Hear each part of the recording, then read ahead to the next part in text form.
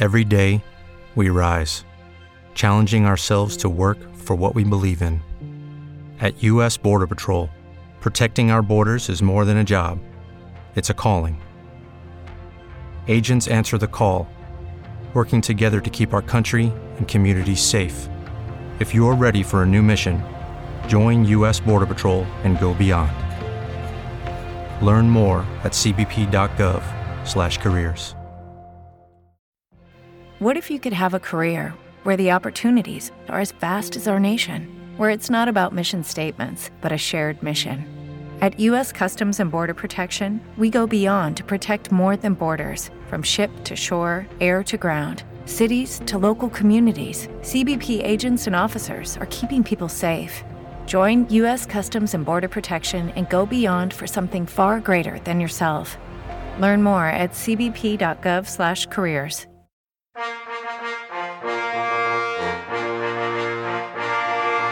Welcome, everybody, to Prime Time with Sean Mooney. Prime Time with Sean Mooney.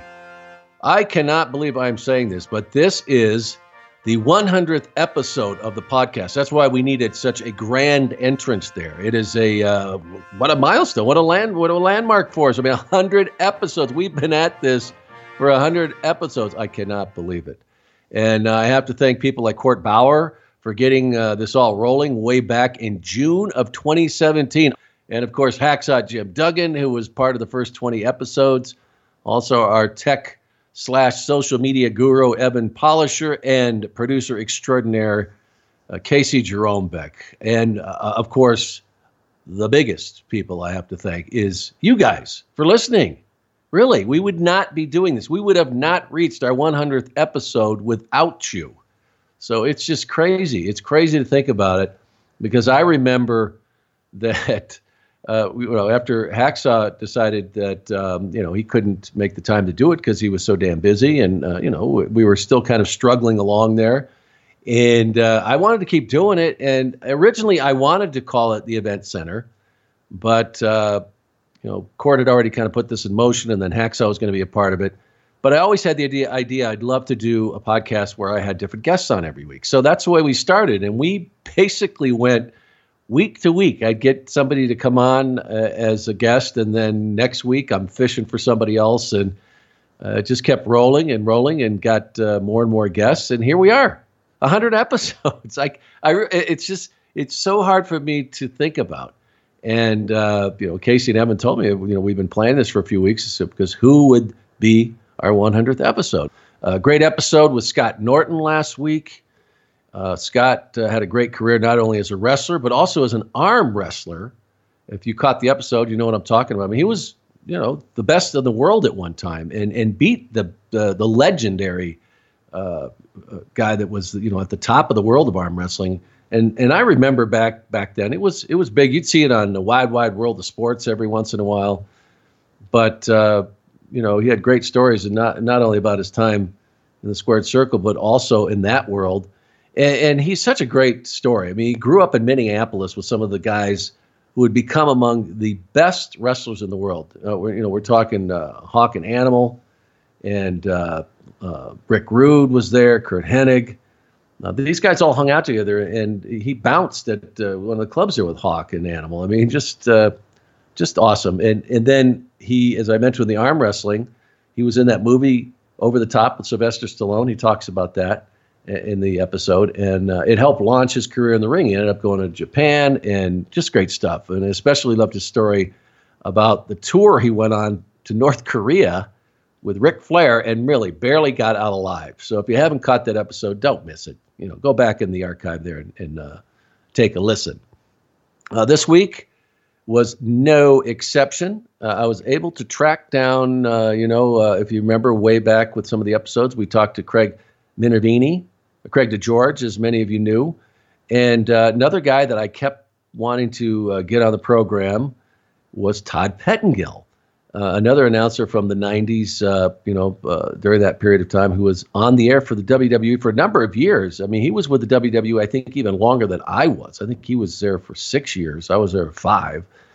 And it was great to finally catch up with him and just chat, because we were both there together. I don't know if people realize that briefly, but we never had a chance, to sit down and spend much time together.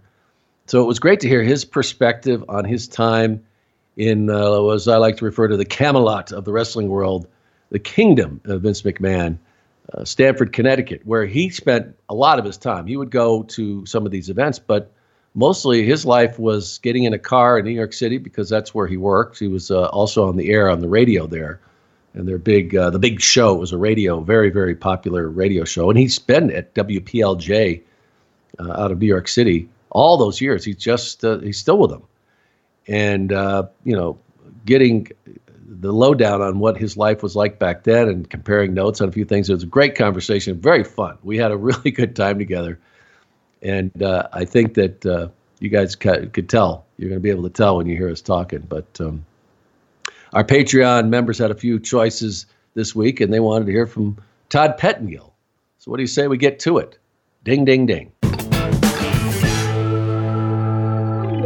All right, folks, joining me now is someone I have wanted to have on the podcast for a long time. When it came to guests, I'm not kidding, he was on the original list. And he is part of the alumni of great announcers that have been a part of the history of the WWF/WWE. And I also happen to think he is one of the most creative they've ever had as well. Welcome, Todd Pettengill. Todd, thanks for coming on Primetime. How are you? It's been a while. Man, it's been more than a while, Sean. Great to talk to you. I tell you, man, we were just talking before we got started here that the last time I saw you, I think, was at the TV studio in Hamilton. And, and this is something we need to get straightened out right away because, you hear all the time with these people. And Todd, like I do, I'm sure you've been amazed of how people just remember. They don't let go. They really, if they endear themselves to you for whatever, better or worse, but the wrestling fans are just incredible. And a lot of people think, Todd Pettengill replaced Sean Mooney. And that wasn't the case. I mean, I was still there when you came on board, and I was the event center guy. And Vince brought you in because of what you could do. I mean, you were just a really talented guy, and he wanted to bring you in. So we just I just wanted to get that out there so folks, and if you remember when you came up there, and we'll get into everything that happened, but when Vince saw you, because Vince was a big listener of he listened to the radio, and he was a big fan of the big show that you had with Scott Shannon, and that's kind of really how it all started, right? He just listened to you on the radio.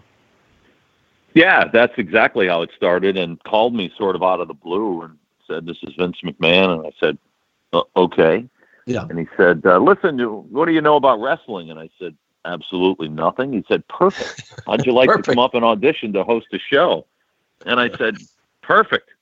And that's how it started. He said, I really want somebody with an outside perspective. I want somebody who, comes in here and just learns it as they go. And it's a fan, basically. I want a fan. And you have a little bit of ability. So let's see how you do. Come up and audition. And that's how it started. Yeah. And Vince at that time was really, experimenting. Your story, and we just had Rob Bartlett on, and I'm sure you remember who he is, and of course was a big part of radio in New York with Imus. But it was kind of the same thing. I mean, Vince was a fan of the Imus show as well, and had brought Rob in, and he was the same way. But when you went up there, like when I was also an outsider, I didn't know what the hell I was doing when I first got there. How did you prepare? I mean, he kind of gave you that and said, "Hey, no problem. Now, I don't care if you know nothing, but I have a feeling that, you're somebody who has always prepared in your career. What did you do to prepare for that ride up to Stamford?" It was really strange, Sean, because I didn't know how to prepare. I mean, you couldn't cram all kinds of knowledge into, I think it was literally a 2-day period where he may have called me on a Tuesday and said, "Well, how's Thursday, after your show?" So I was like, "Okay." I mean, what the hell did I know? I was like, "Sure, well, let's do this. This will be fun." So they sent a town car, which, hey, for me, I was like, if I don't get anything else out of this, I get a ride in a town car, and I'll meet Vince, and this will be a fun day. So a great story. I showed up. Yeah. So I showed up. They brought me to the studio, and everybody, and I always say this, was just the nicest to me immediately. Right. There were no prima donnas. It was just salt of the earth people, and right on down from Vince to the people that drove for them. Just great people. So I was ushered into a studio where I think in typical Vince McMahon fashion, he put me on ice for a little while. He just wanted me to sit there and look around and think about it. And I had done a little bit of television. I dabbled. So I felt like I was okay. And, in radio, you have to talk. You have to sort of fill 4 hours. So you can never really be at a loss for words. But I had no idea what to expect. I said, this guy asked me any wrestling questions. I mean, I'm done. I'm done. I have no idea what I'm doing. So in comes this 3-piece suit.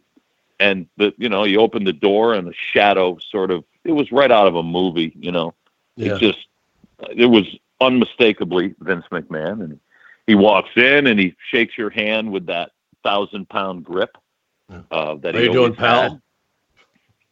How you doing, pal? The slick back hair, and it was great. And he said, so, again, you don't know anything about wrestling? I said, well, nah, I mean, I remember you in your powder blue suit, when I was surfing the channels, and he sort of laughed at that. And he said, all right, well, let's roll the cameras here. And then he literally threw me a bottle of water and said, sell it to me. But you got to do it in 2 minutes even. So I sold him a bottle of water for 2 minutes. It's the best water I've ever tasted. This water comes from a spring that is far up in the mountains in Saratoga, New York. And I just went on and I riffed on it for 2 minutes. They gave me a countdown. I hit it. And he said, that was terrific. That was my interview. Oh. So you didn't have to sell the broom, which was kind of the other announcer item that you had to sell. That's what I got when I got up there. I got the you got the broom. Yeah, but obviously, I mean, you impressed them, and I have to imagine that your background in radio, and we'll get into this as we travel along here, but more than even, I think, being in front of a camera, doing radio, and as you mentioned about, having to talk, ad lib, you don't have scripts in front of you, you got to do it for 4 hours, must have been a pretty good background to have for what you would end up doing with the WWE. Oh, it really was. I mean, and I think Vince knew that, and that's why he sort of sought out radio people. We're not the best looking bunch of people, but we can talk. Right. So yeah, I think Vince knew that, and especially that really came into play when I was doing the countdown shows, and you just had to, listen. You always had Kevin in your ear, Kevin Dunn, and so there were hard points, and I never had a problem with somebody talking to me at the same time that I was talking. It just seemed sort of natural because you always had a producer in your ear at some point, when you were doing radio or you were getting a hard count. So I think that was his one of his big things too, is he wanted somebody who could get in and get out. And I was okay at that. I could get in and get out. And sometimes, there's a little bit of something in between your get in and get out that hopefully you give to the audience and they take something away from. Yeah. Well, and most of the audience and the people that are listening now, are big wrestling fans. And what I like to bring to the podcast though, is having people really understand where these personalities come from. And, you were kind of a prodigy in radio. I mean, you started it at 13 in Amsterdam, New York, which is near Albany. Where are you, like from the beginning, like when you were a kid, were you the kid with the hairbrush doing, the stand-ups and was that what you did as a kid? Because your career started pretty damn early. Yeah, it's funny, Sean. My mom said, you're either going to be successful or in prison, and right now it's about 50-50. I was really, I never had any illusions of grandeur about broadcasting. I I was a kid in school who just didn't shut up. I really enjoyed making people laugh. I tried to be, a good friend. And when you're a good friend, you don't pay attention in school, because you want to know what's going on with your friends. Right. So I got in a lot of trouble, and my mother said, it was really my mom who was the driving force in doing this. She said, well, listen, I know a guy who runs the local radio station, and after school, I think you should go there and just work, do whatever you need to do, but you should have a job. Now, I'm 13, so my mother was a school teacher for 40 years. So apparently, 13, it was time to, good time. Let's go here. Forget child labor. So, I mean, you got to start earning your way, kid. You got to. Yeah. And I was like, well, 13. Yeah. Okay. Everybody else is kind of hanging out, going to the mall and doing stuff, but work. Okay. Yeah. I guess I'll do that. So that's how it started. I really literally went to the local radio station in Amsterdam, which was an AM, WCSS. It was 1490. Still remember it very clearly. And just started hanging out. And my voice had changed pretty early, at around 12, I guess. So I always sounded much older than I was.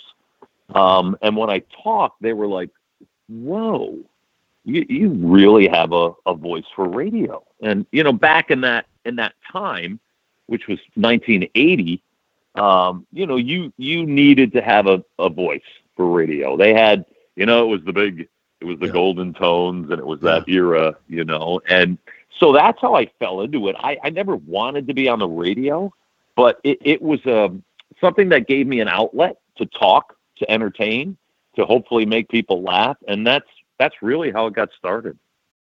For the ones who work hard to ensure their crew can always go the extra mile, and the ones who get in early so everyone can go home on time, there's Grainger, offering professional-grade supplies backed by product experts so you can quickly and easily find what you need.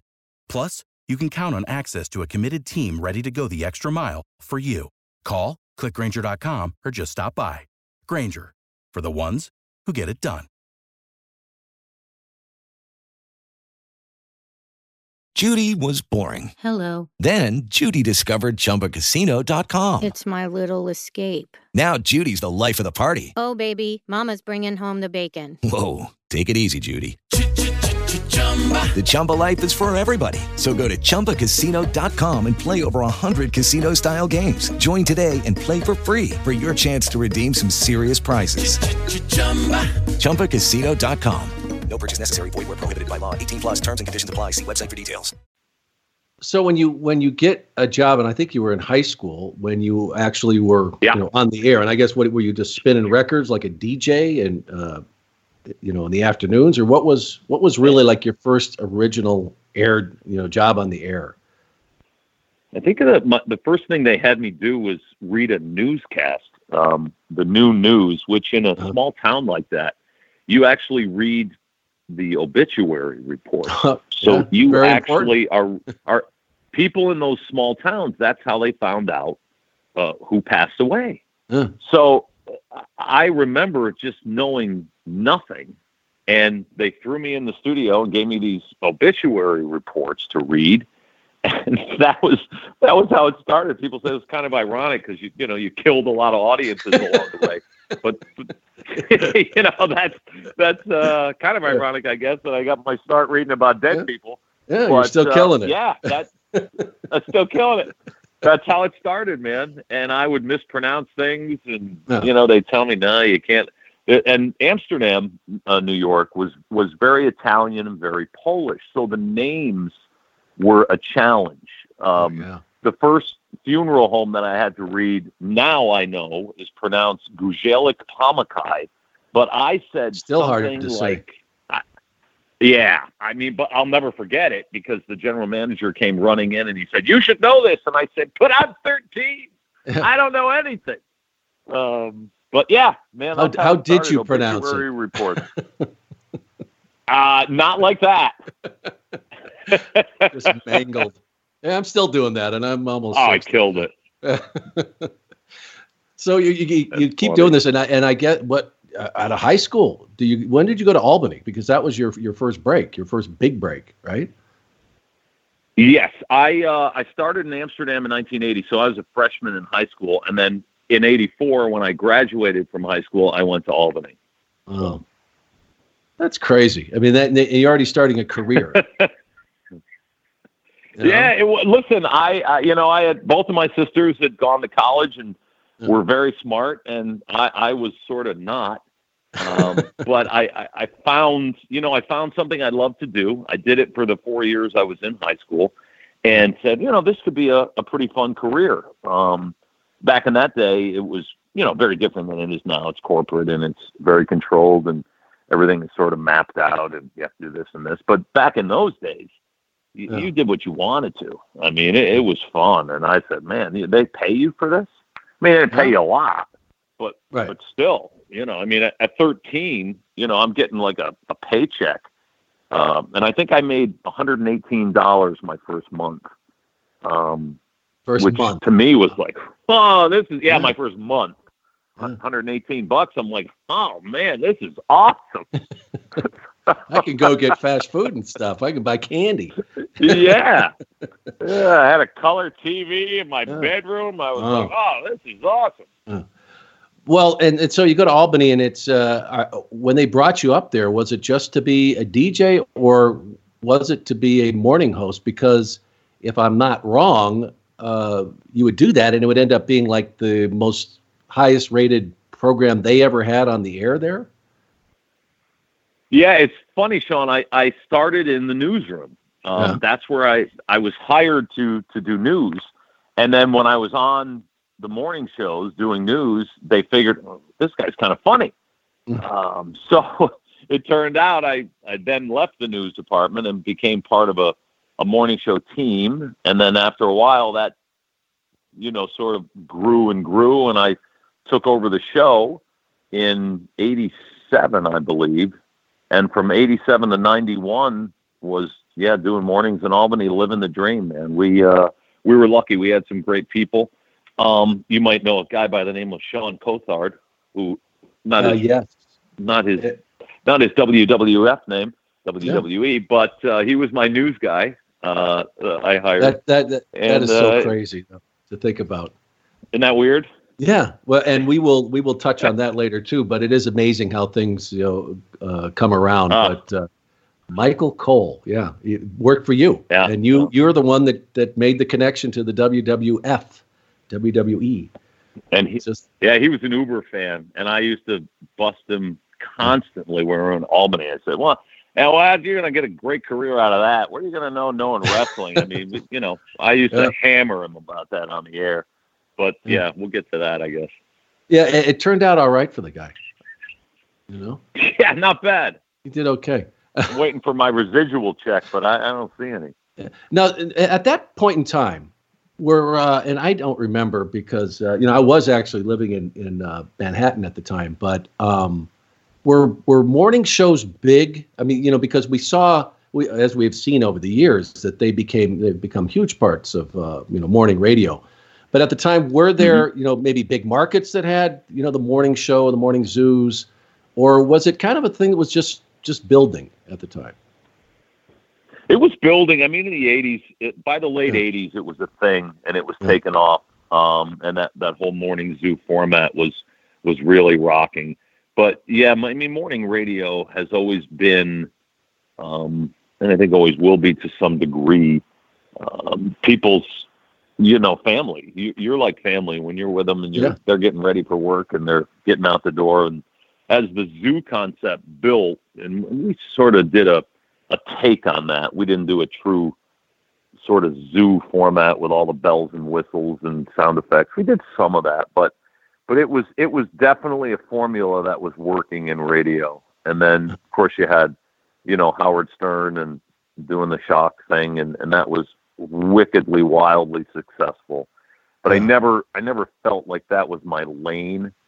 I just, I really think it's, and this is certainly not a knock on Howard, who's made an unbelievable career. But for me, my path was a little more straight ahead, and just, on and gone, and straight comedy, people what they want. Yeah, straight comedy, pretty much, which has always been my love. Were you doing the phone scams at that time? When did you start to develop that, which became very successful for you when you got to New York? But were you already doing that stuff, or did that come later? I was doing those in Albany. We actually had we got really lucky and as you said, had some rating success there and we're doing well. So we had a local television show there that I would do phone scams live. So we would go to Really? You did them live? McDonald's. Yeah, well, literally live and on video. So we would get a couple of cars and I would pretend to be, I guess it was George Bush at that time. So I did the voice of the president going through a drive-through, and we filmed these things and we ran them on, and then I ran into McDonald's and said, you've been scammed, you're on. Yeah, right. So it was, the evolution was there for a long time. And then, when I got to New York, I said, hey, these worked pretty well for me. You want to try them here? So that's how that got going. Yeah, and then you would make another stop before New York and Philly, but where you really became well-known in radio is when, of course, you made it to when you got to New York. And how did that come along? Because, I think you're 25 at that time, and there's so many other radio personalities out there. How did you get on their radar to even get a shot at coming in and working there?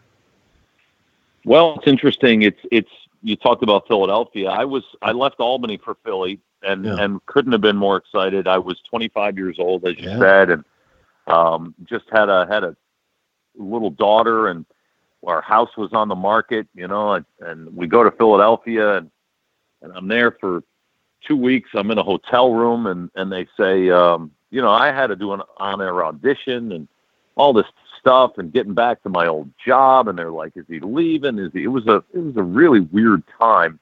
Yeah. So finally I get the call from Philly and they say, you're hired. I go there. I'm in a hotel room literally for 2 weeks, not on the air.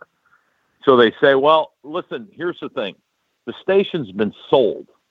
So we're not going to put you on the air.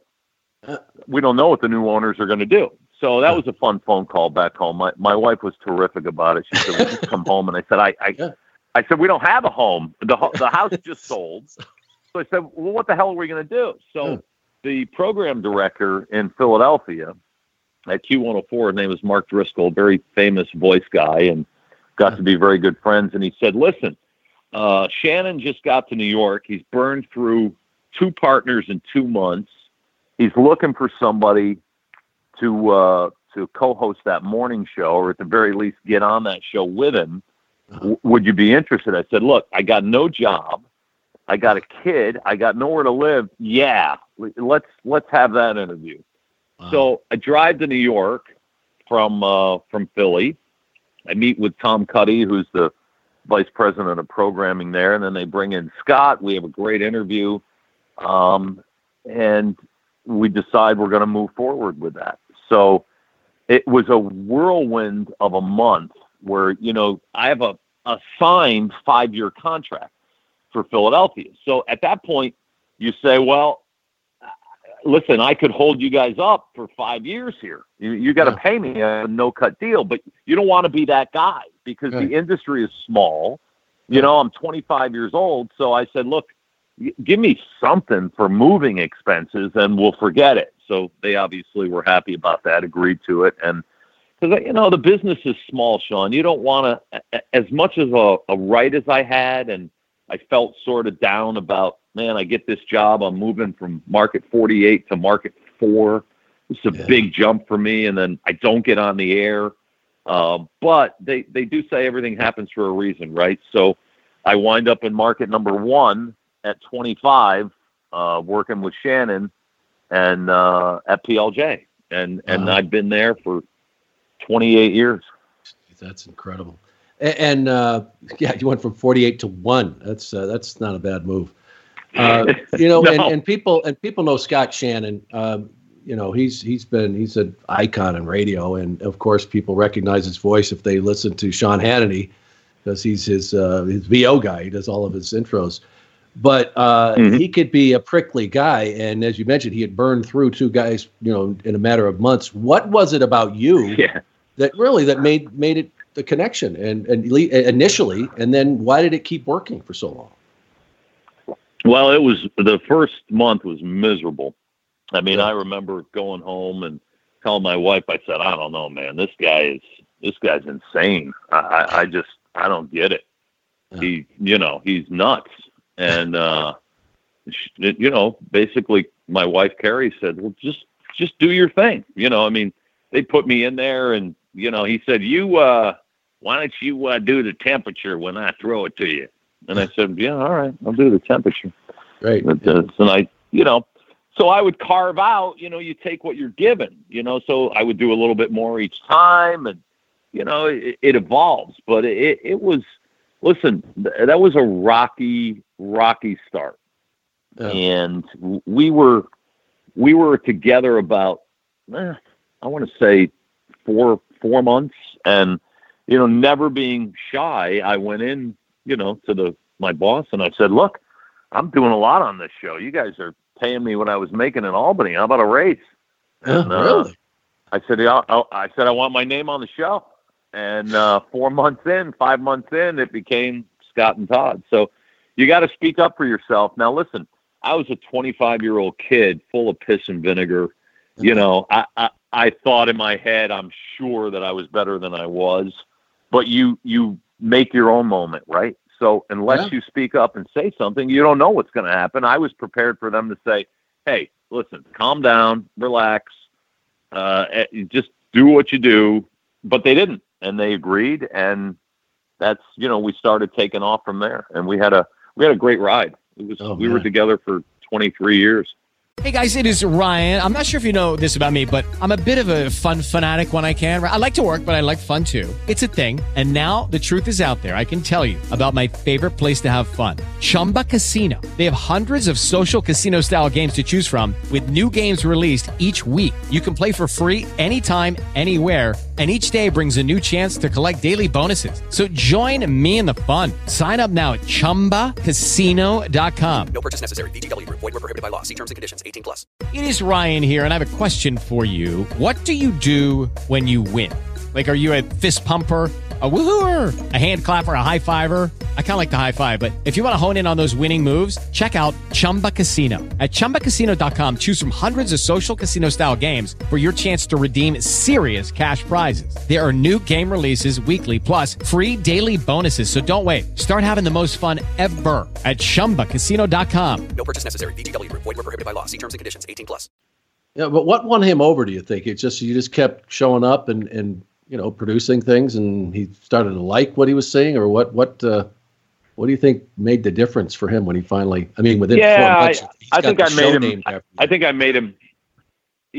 made him laugh. I didn't kiss his ass. I showed him respect, but I also sort of, would appreciate it back. If you're in a partnership, it can't be all about one guy. And here's a guy that is really had a legendary name in the business, and I'm coming from virtual obscurity.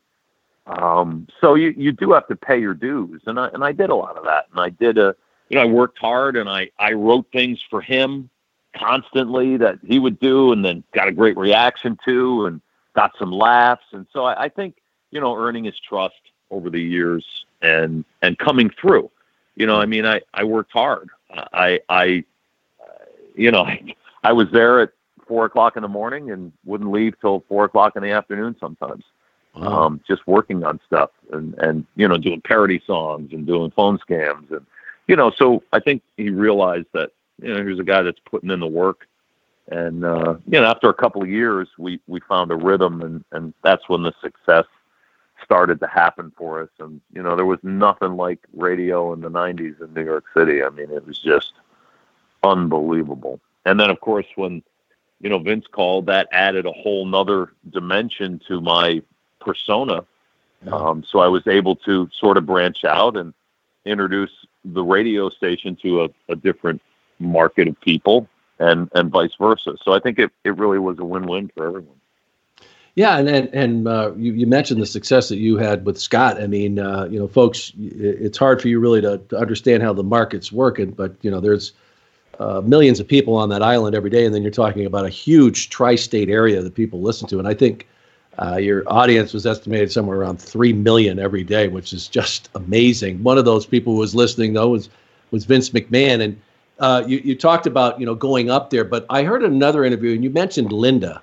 And I when I would do my contract negotiations when I was there, it was always Linda. And always we see what she's doing now. I mean, she's part of the cabinet with the president. But I knew then that she was one sharp lady. But you said that was like one of your first encounters that you met with her. I did. She was to this day one of the smartest people I've ever met or known. Yeah. So sharp and so focused and so brutally honest. I mean, nobody ever lied to me there.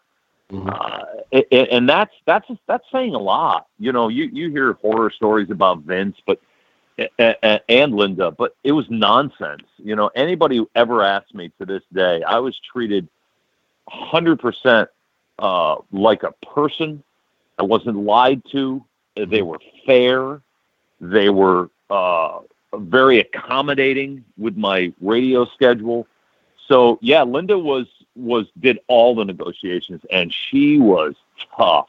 Yeah, I mean, but fair, And look, it was a part-time gig for me, right? Yeah. I was doing radio the whole time and had to. I was under contract, and it was nothing that was going to turn into a full-time gig for me. I knew that. I think maybe at some point it could have had all of us chosen to go down that road, but I was loving what I was doing. I was making great money. So Linda and Vince were very accommodating, but you're right. Scheduling wise, it was always Linda. I dealt with Linda all the time. Really after meeting Vince that first day, I probably didn't see him till the first pay-per-view. Yeah. But yeah, and and Linda, I remember meeting with her, and like you said, how sharp she was. And I remember I did I started to do these Coliseum videos, and I got real smart. I'm like, you know what? I'm gonna have them pay me per tape that I host. And she's like across the table, she's like, I'm thinking there's no way. She's like, okay, we could do that. Well, little did I know, it was like a one shot deal. Now, if I was a really smart guy, I would have said, look, I don't, I love to host these things, but give me 3 cents a tape. Like if I knew what I was talking about, if I knew what I was doing, and if you ever get a network and it all goes digital, I'd like to have that keep coming. But I remember walking out of there going, man, Mooney, you are some kind of business guy. Woo. So when you get up there, I don't know if Vince had any idea what he was going to do with you. All he knew is he had this guy who was very talented. And I know what WrestleMania 9, I think, was your first one with the togas in Vegas. Yeah, and the toga. Was that your first appearance? Was that really the first thing you did? It was. Yeah, that was the first thing I did. And man, we're in Vegas, right? We're outside, thousands of people. I'm in a toga. And I think they had a Bill Clinton look-alike. I don't know if it was that one or if it was another. We had a couple of those, but that was big, man. I mean, you realize the magnitude of what you're doing, but I got to tell you, when I was told, you're going to be in a toga, it was like, what the hell? What? I'm going to really? Yeah, you're going to wear a toga. Yeah, all right. Yeah, okay, sure. Well, you look better than Jim Ross, that was I have to tell the first one. Not by much. Who were some of the guys? Because I tell you, Todd, my first year there, and as I mentioned, I came from, I was probably as a bigger wrestling fan at the time as you were. And if there weren't a few of those guys there that took me under their wing, one of them was Gorilla Monsoon. I've mentioned many times, Lord Alfred Hayes. Yeah. Who were some of the people there that looked out for you initially? Because you both you and I, we could talk about how long it really takes to get in there. And I never describe it as being in, but more just accepting. Yeah. So who were some of the ones that helped you out?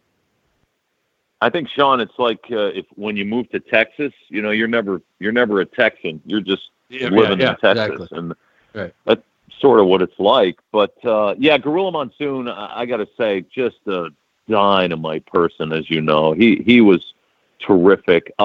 Really, Kevin Dunn was amazing to me. He shepherded me through. There were guys that, along the way that I and you have to forgive me because my whole vernacular with these guys, and I do it to this day, I never ever call them by their names, by their real names, because for me, I had to stay in that moment. So there was a lot of guys who off camera would, hey, Terry, hey, Rodney. I never did that. It was Hulk Hogan, hey, Hulk. For me, I had to stay in it. I wasn't smart enough to know, all right, no, this is not really Hulk Hogan. That's his character name, but so I stayed completely in character. And I think I've been there since I left, which is 23 years ago or whatever. But, Ted DiBiase for me was one of the greatest people, right up there with the Macho Man. Randy was I became a very good friend. I actually, phone scammed him, and, we used to talk outside of the shop, and those guys, Doc Hendricks, the guys that I worked with, were the studio guys, because my real interaction with the superstars was at pay-per-views. So, when we started doing In Your House and stuff like that, I got to see them a little bit more. But as you remember, Sean, it was, they were rare. I think there were 5 a year when I started.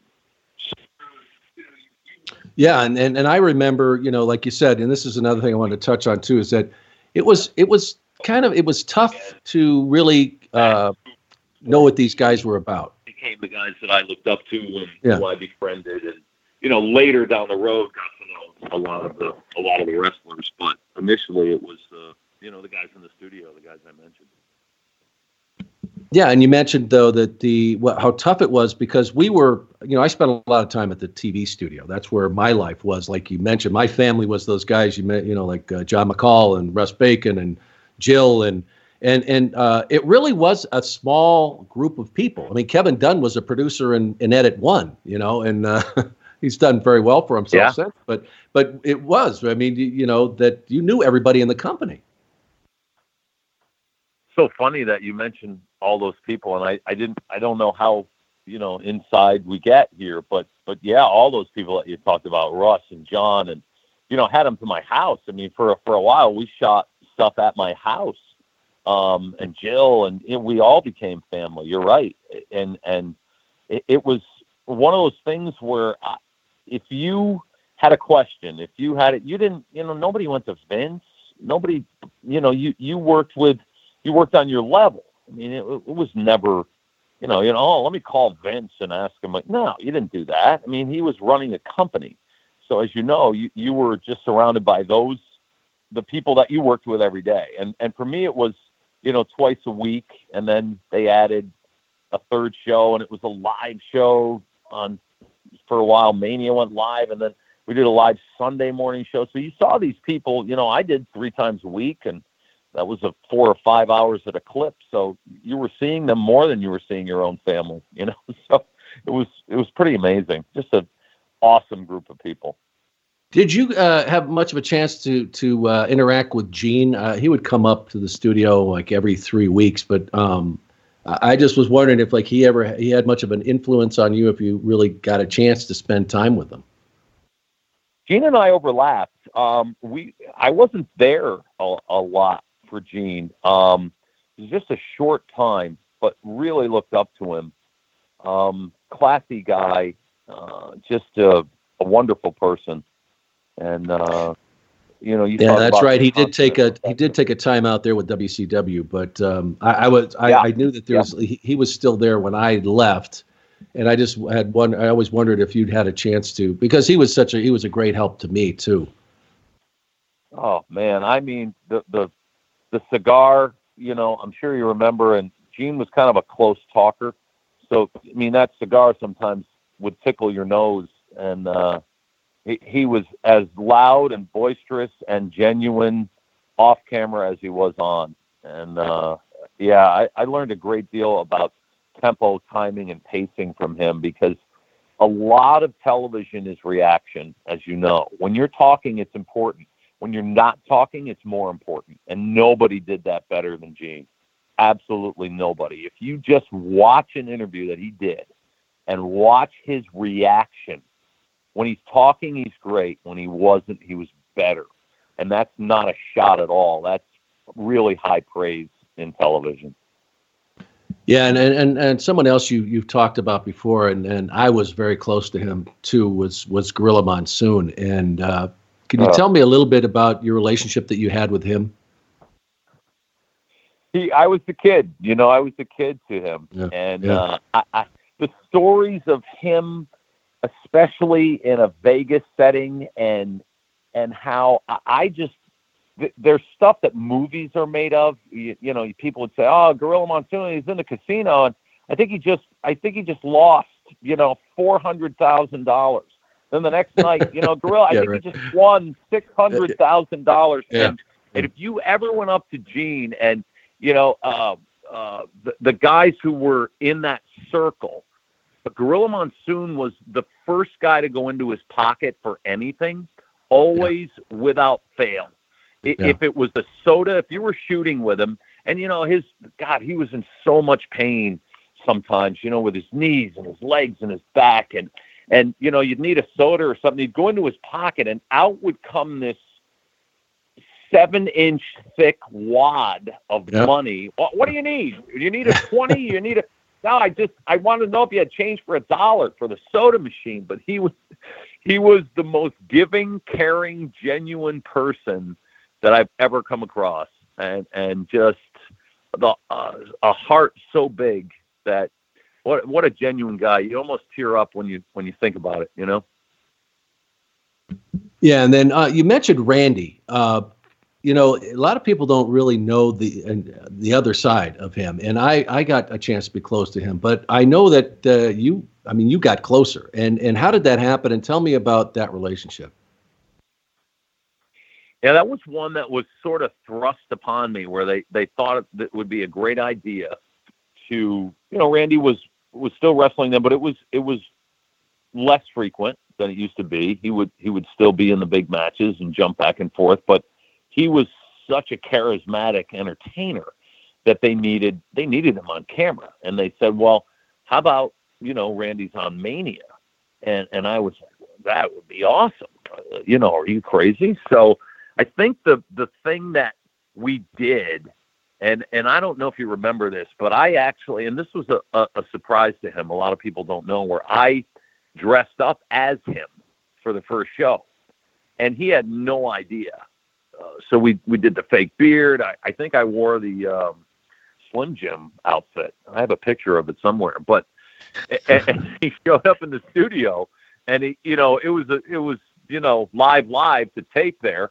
And it was his genuine reaction of, humor and being cool with it. And I was, oh yeah, I'm on the camera and I'm doing the thing for Mania. So I'm doing my Randy, and out he walks, and that's how our relationship started. And we really got tight. We became fast friends, and like I said, we would talk on the phone. And he was one of those guys too that there were so many people there that, and I don't think, fans watching know, because they're these big characters, right, in the ring. And what are they like in real life? Well, a lot of them were big characters outside as well, but just genuine. Randy would come to the house. It was an amazing relationship, and became really good friends, and somebody who I'll always love and miss dearly, for sure. With Lucky Land Slots, you can get lucky just about anywhere. Dearly beloved, we are gathered here today to... Has anyone seen the bride and groom? Sorry, we're here. We were getting lucky in the limo and we lost track of time. No, Lucky Land Casino, with cash prizes that add up quicker than a guest registry. In that case, I pronounce you lucky. Play for free at LuckyLandSlots.com. Daily bonuses are waiting. No purchase necessary. Void where prohibited by law. 18+. Terms and conditions apply. See website for details. Lucky Land Casino, asking people, what's the weirdest place you've gotten lucky? Lucky? In line at the deli, I guess? Aha, in my dentist's office. More than once, actually. Do I have to say? Yes, you do. In the car before my kids' PTA meeting. Really? Yes. Excuse me, what's the weirdest place you've gotten lucky? I never win and tell. Well, there you have it. You can get lucky anywhere, playing at LuckyLandSlots.com. Play for free right now. Are you feeling lucky? No purchase necessary. Void where prohibited by law. 18+. Terms and conditions apply. See website for details. Yeah, and he really was one of those guys. I mean, it took a long time to get in, and at least in my situation. But once you were in, he was a great friend. And I don't know, did you stay in touch at all after you left? We did to a degree. I mean, we would talk on the phone a little bit, but as you know, people get busy, things move on. But which is sad, but that's part of life, I guess. But not as much as I would have liked. Yeah. But when we were working together, man, we were tight, and he'd watch out for me. I mean, I was the new guy, and even when I was, as you know, even when you're there a few years, you're still the new guy until somebody else comes along. Yeah. So it's hard to make your stripes, and I was kind of the, I mean, I think as many people hated me as maybe liked me, or probably more hated me, but because I wasn't the true, and I get that, I wasn't the wrestling guy. I was this sort of weirdo that was on there saying goofy things, but I'll tell you what, man, nobody learned quicker than I did, and when I was there, I knew it, and you soak it up as you can testify to. You are immersed in it. And, I'd go on the radio show and back in those days was, wrestling's fake, right? And I said, yeah, you get in the ring. Yeah, you take a few of those bumps. Broken necks. Yeah, the backs, and that's, you're an athlete, man. You are an athlete in that square circle. And I had the utmost respect for all of them. It was just a thrill for me. Yeah, and you kind of even to this day you kind of live in that kayfabe world. I miss it in a sense, but it's kind of a badge of honor that you were a part of it, and you're protective. I can't help it. I'm still protective of the business today. Absolutely. What was your schedule like back then? I was trying to think. I mean, you were on the air, and I do a morning show where I am, so I'm up early on the air at 5 a.m. And so, like, people think, he gets on the air at 5 or whatever, but they don't realize that you're probably there, 2 hours before that. Plus, I think you lived in Manhattan for a while, but I imagine at some point you moved out. So what was your schedule like then? Did you live in Manhattan that whole time, or did you? No, I lived in the city for the first 2 years that I was at PLJ, and like I said, we had a daughter, so we moved to North Jersey. So I was near Montclair. And we were about, at that time of day, it was, 25-minute commute, unless they were doing construction, which they love to do overnight. Yes. And then you love the GW tunnel, Yeah. Oh, you went the tunnel. Yeah. Yeah. Oh my God. I went the tunnel, and 2 days a week you'd hit the tunnel, be closed for construction. You're like, really? I'm sitting here. It's 4:00. So I would try to get in by close to 4, between 4 and 4:15. To prep for the show, and then we were on from 6 to 10, and then 2, sometimes 3 days a week. Right after that, the car would be waiting for me. I'd go downstairs, or at some point I would do some stuff from North Jersey. But when I was going to Stanford, it was 2 or 3 days a week, and then I was there probably 4 or 5 hours, and then back home. So you get back home at 5 or 6, have some dinner, go to bed, and get up at 3:15 the next day. Wow!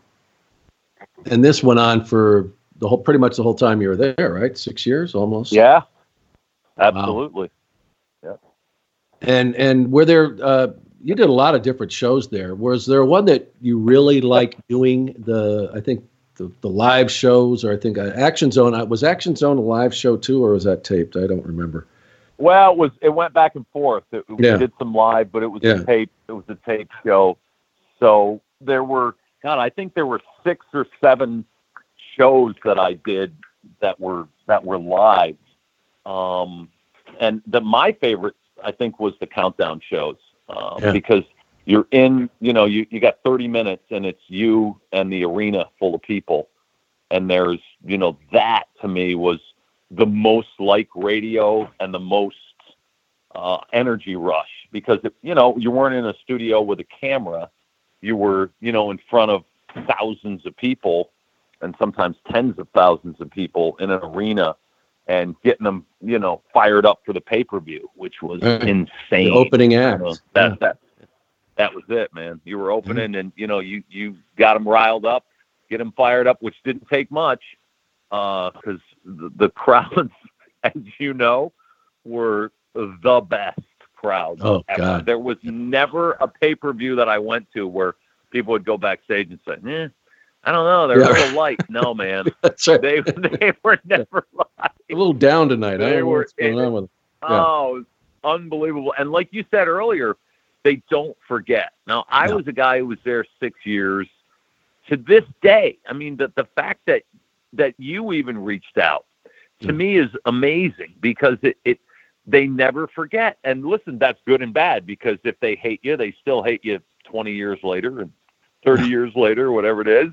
But if if you made it a little bit of an impact, and I just tried to, I was a fan. I was telling the fan story. That was my role. Yeah. So I loved it. I played it up and especially during those live shows when you could interact with the crowd. That was really some of my favorite times. And then the Ted DiBiase show that we did, the set used to fall apart and sometimes we'd be there 6 hours and because we were laughing, we couldn't get through a take. I could look at him a weird way and it would set him off and vice versa. And man, there were some nights I'd get out of there at 7:00 and my sides hurt from laughing. It was just hysterical. Yeah, that must have been fun.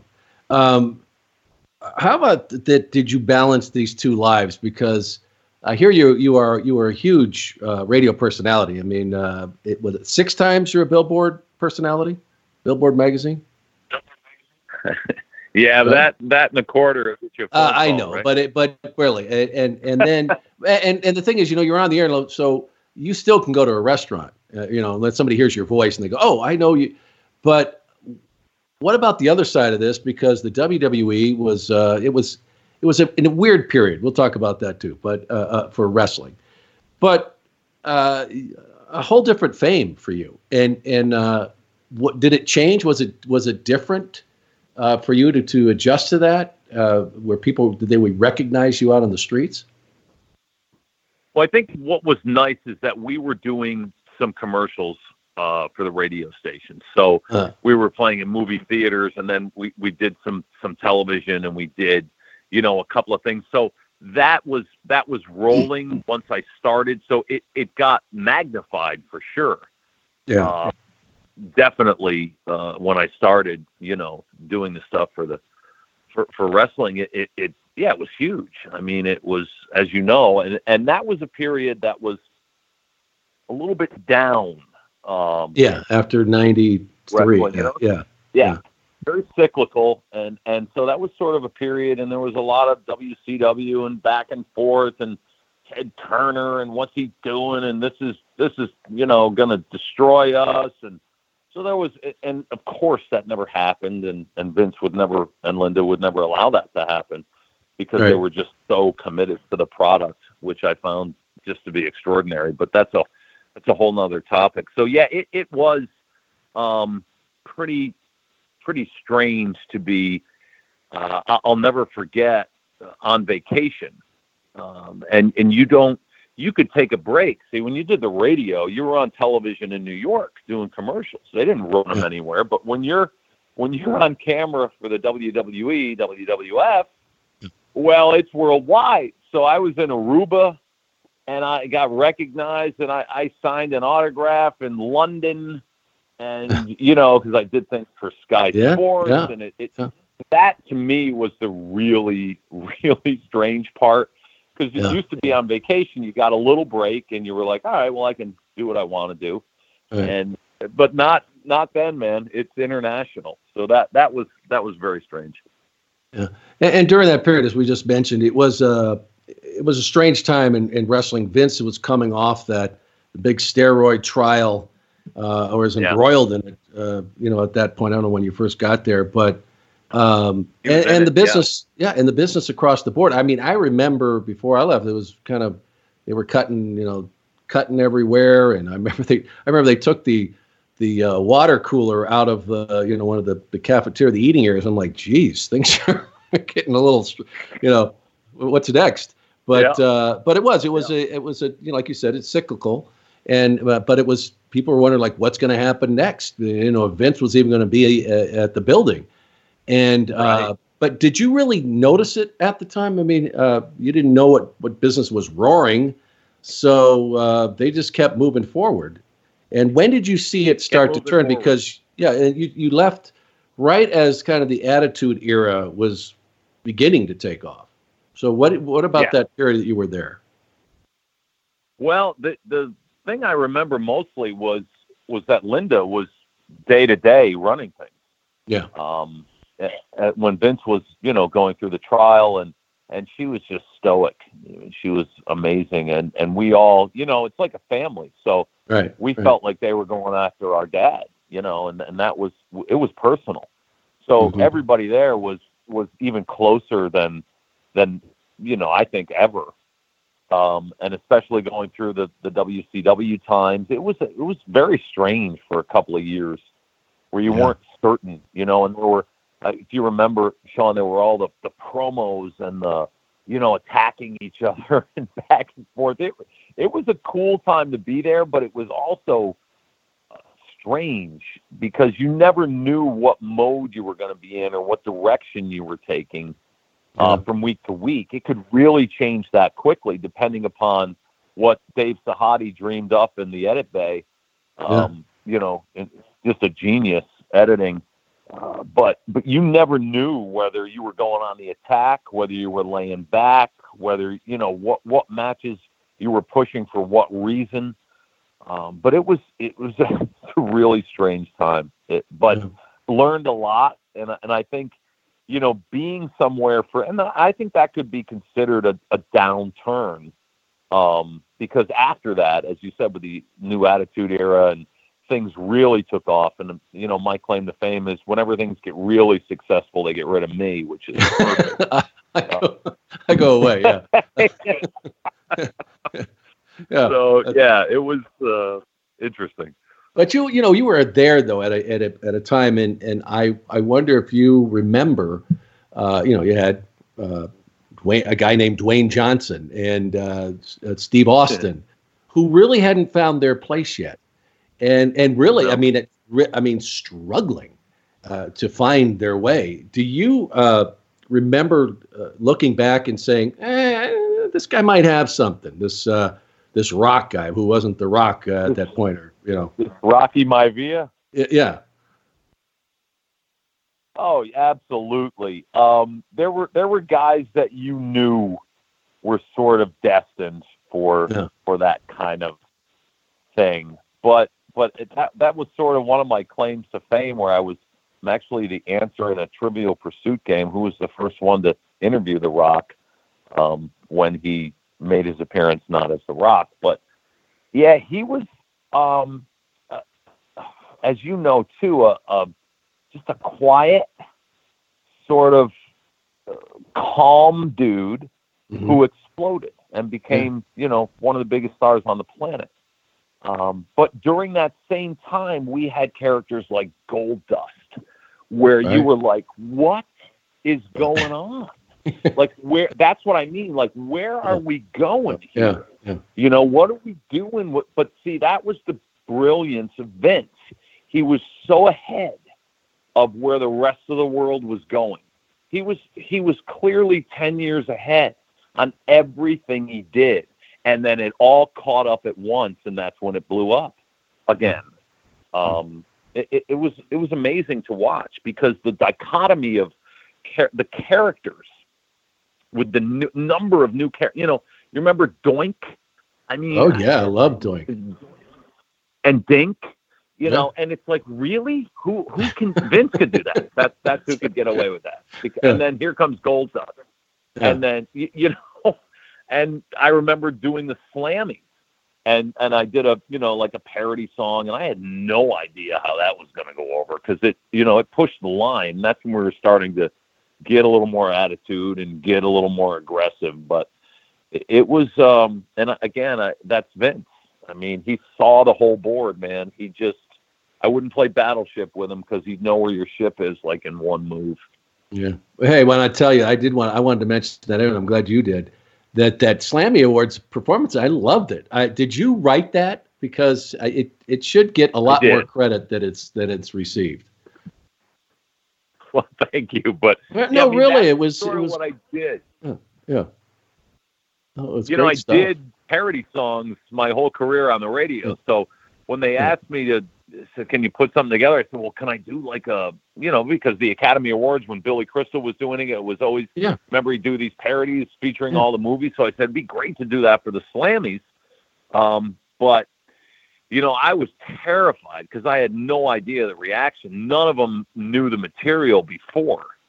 And I took some shots, it was not, very passionate. Oh yeah. The Triple H in China, that was, I don't know if that was a shoot when she that look death glare she gave you, but yeah, but really it was. I tell you, it was very clever. Like I said, as we got into this, I always thought you were just so incredibly creative. I remember the impressions you would do. Your Gleason and even. Probably people some were watching didn't even know who some of them were, but I certainly did. I grew up with like that. But I mean, it was awesome stuff. And I think, as you mentioned in the lesson, you just got to go for it. And like someone like The Rock and Steve Austin did at the time, that when they finally let go, Todd, that's when it happened for them. When they got to a point and they said, you know what? This ain't what they're telling me to do ain't happening. So you know what? F it. I'm just going to go and just go run with this. And if it doesn't work, it doesn't. Maybe I'm done.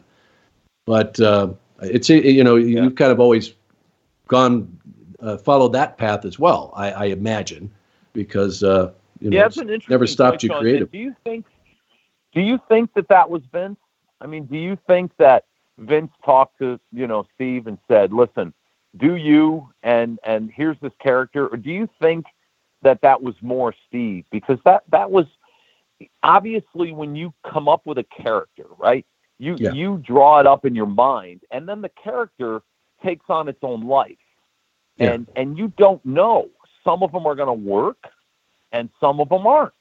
Yeah. But Stone Cold was really one of those that was just almost over the top in your face, and it bordered a little bit on scary, and it really shook things up. It was like you didn't know if this guy was just nuts or where, and even where they took the Undertaker later on. I would love to get your take on that. Do you think that was Vince, or do you think that was the guys? With the Lucky Land Slots, you can get lucky just about anywhere. This is your captain speaking. We've got clear runway and the weather's fine, but we're just going to circle up here a while and get lucky. No, nothing like that. It's just these cash prizes add up quick. So I suggest you sit back, keep your tray table upright, and start getting lucky. Play for free at LuckyLandSlots.com. Are you feeling lucky? No purchase necessary. Void where prohibited by law. 18+ terms and conditions apply. See website for details.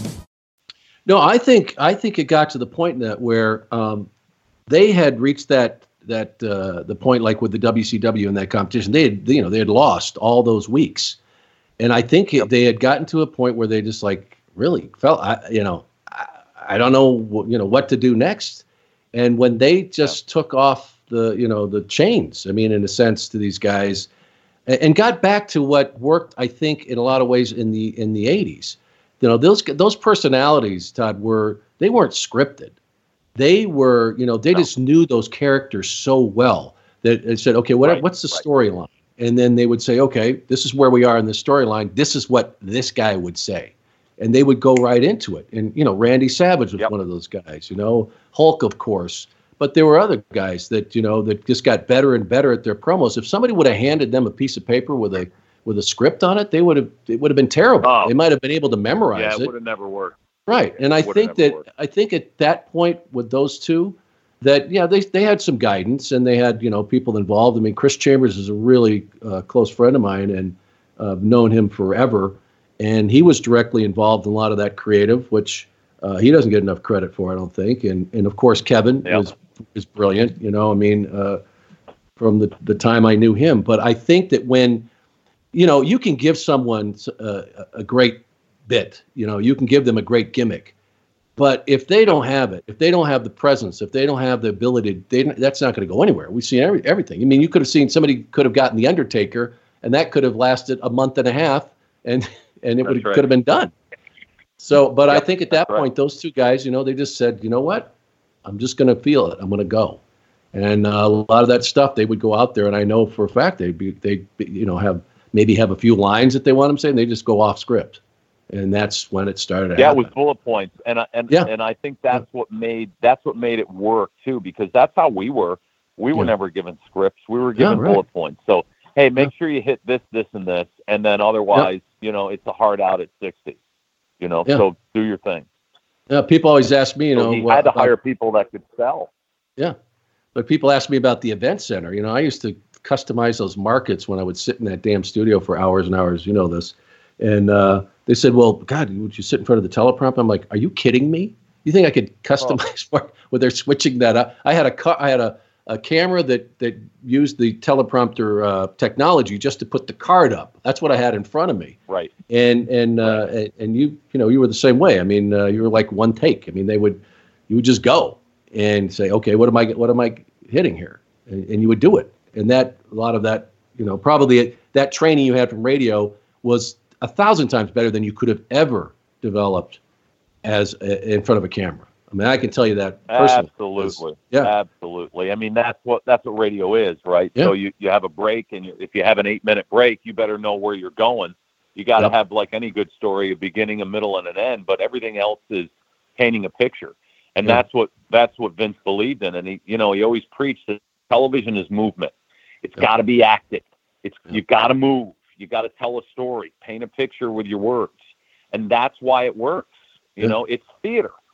And it's theater with amazing athletes. Right. And nothing could ever go wrong, right? Nothing could ever go wrong. Right? You say that? Can't. Okay. How can it? Yeah. At what point did it start to wind down for you after 6 years? And you mentioned that schedule you had. I don't know how the hell you did it as long as you did, considering what you were doing, at a full-time job in the morning, and then you're doing this other stuff, plus traveling when they needed you to as well. Was it just a matter of like after a while it just started to wear you down? Yeah, I didn't have a vacation in 6 years because I used all my vacation time for pay-per-views. So it burned, man. It was just a lot. And my wife was like, well, how can you continue to do this? And are we ever going to take a vacation? And I loved it, but I physically couldn't do it after a while. And that's what, there was a lot of rumors too. Oh, they fired me, and they didn't. I was never fired. We went in and I said, look, I don't think I can do this. I love it. It's great, but physically, and sometimes, Sean, it was 3 or 4 times a week in Stamford. And then when they added in your house, it was every month pay-per-view. Yeah. So it wasn't like, hey, it's 5 times a year, and you fly in on a Friday and you fly out, you take Monday off from work, but then it was every month. Yeah. And it just got to be too much, and everybody was great. And that's when I brought Sean in, or Michael, and because there were no hard feelings. And I said, look, this guy is great. He's been a fan for years. Give him a look.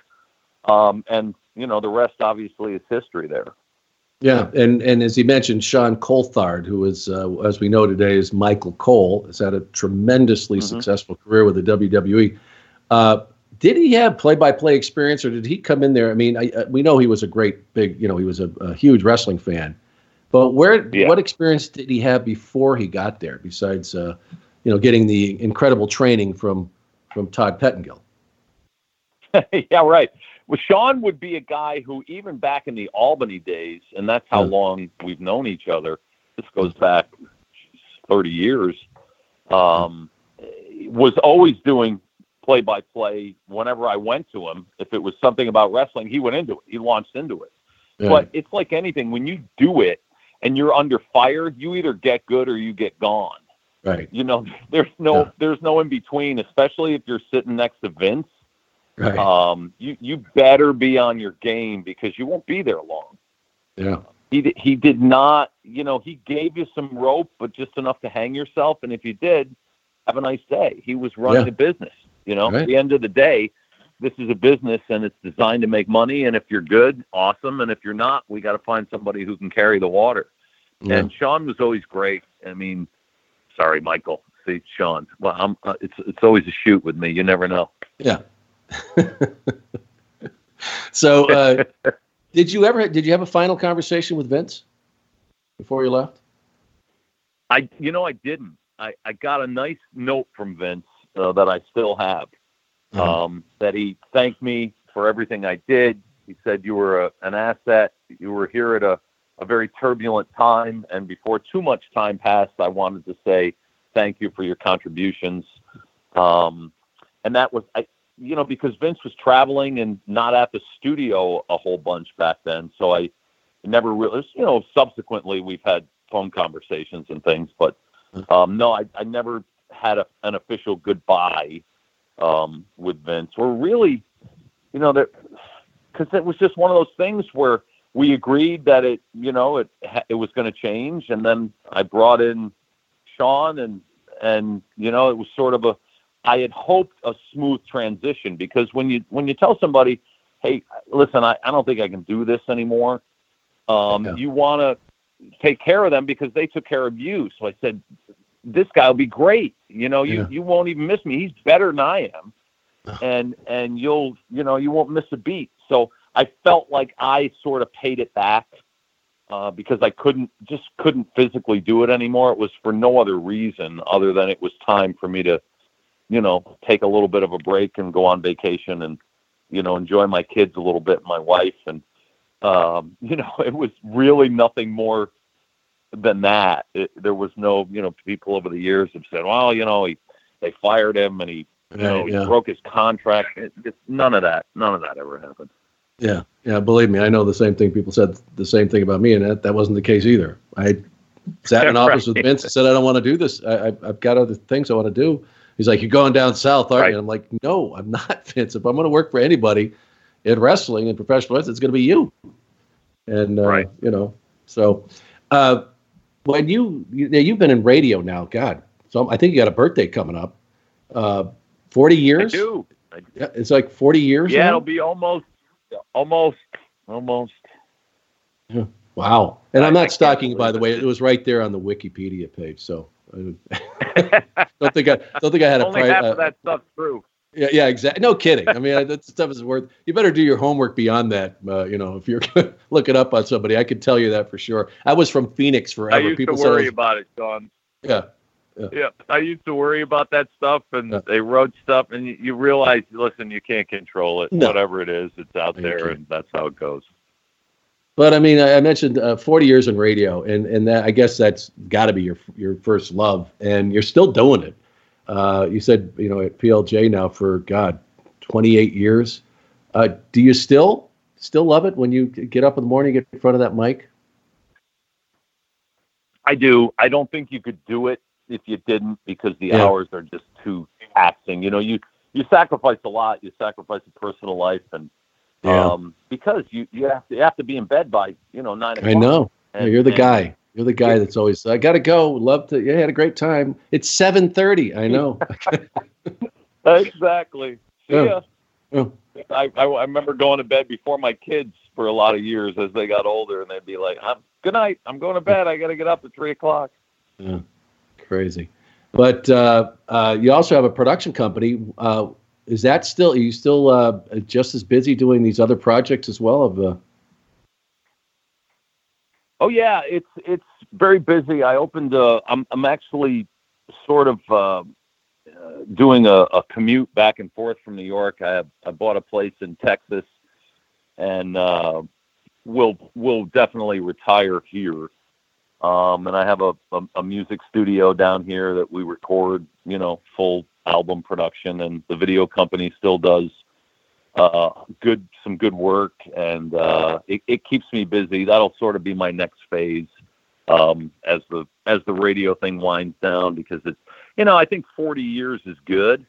So you never say never, and you don't know what the future will bring, but I've had a great run in radio, and it's been an amazing journey. But at some point you want to, slow down a little bit. Although, I think you and I really could do. I know this guy is starting a football league. Can you imagine if we were an opportunity? Now, I don't know if you have any strings to pull, but I have a couple pretty good commentators that wouldn't mind sliding right into that. I hope they're listening. Yeah, that we'd be tremendous together. Or at least send us down on the sideline. We could probably create some havoc down there as well. There you go. We're used to that, and I don't imagine we'd have to wear a toga or anything to do football. No. Well, you never know. I don't know what they're going to do with the XFL, but yeah, who knows? But it sounds like though you look back on that time as very fondly. Is that the case? I mean, do you still? Yeah.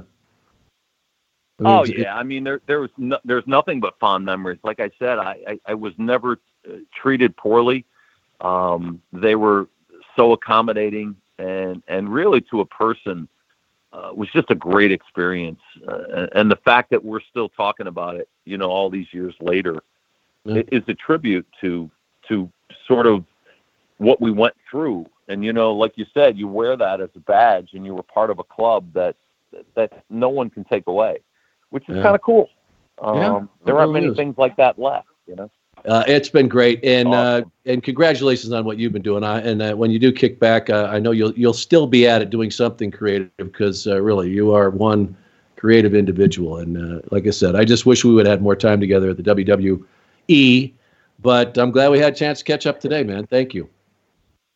Yeah, Sean, I really appreciate you reaching out, man. This was a lot of fun, and thank you very, very much. And for those two people out there who still care what I say, thank you as well.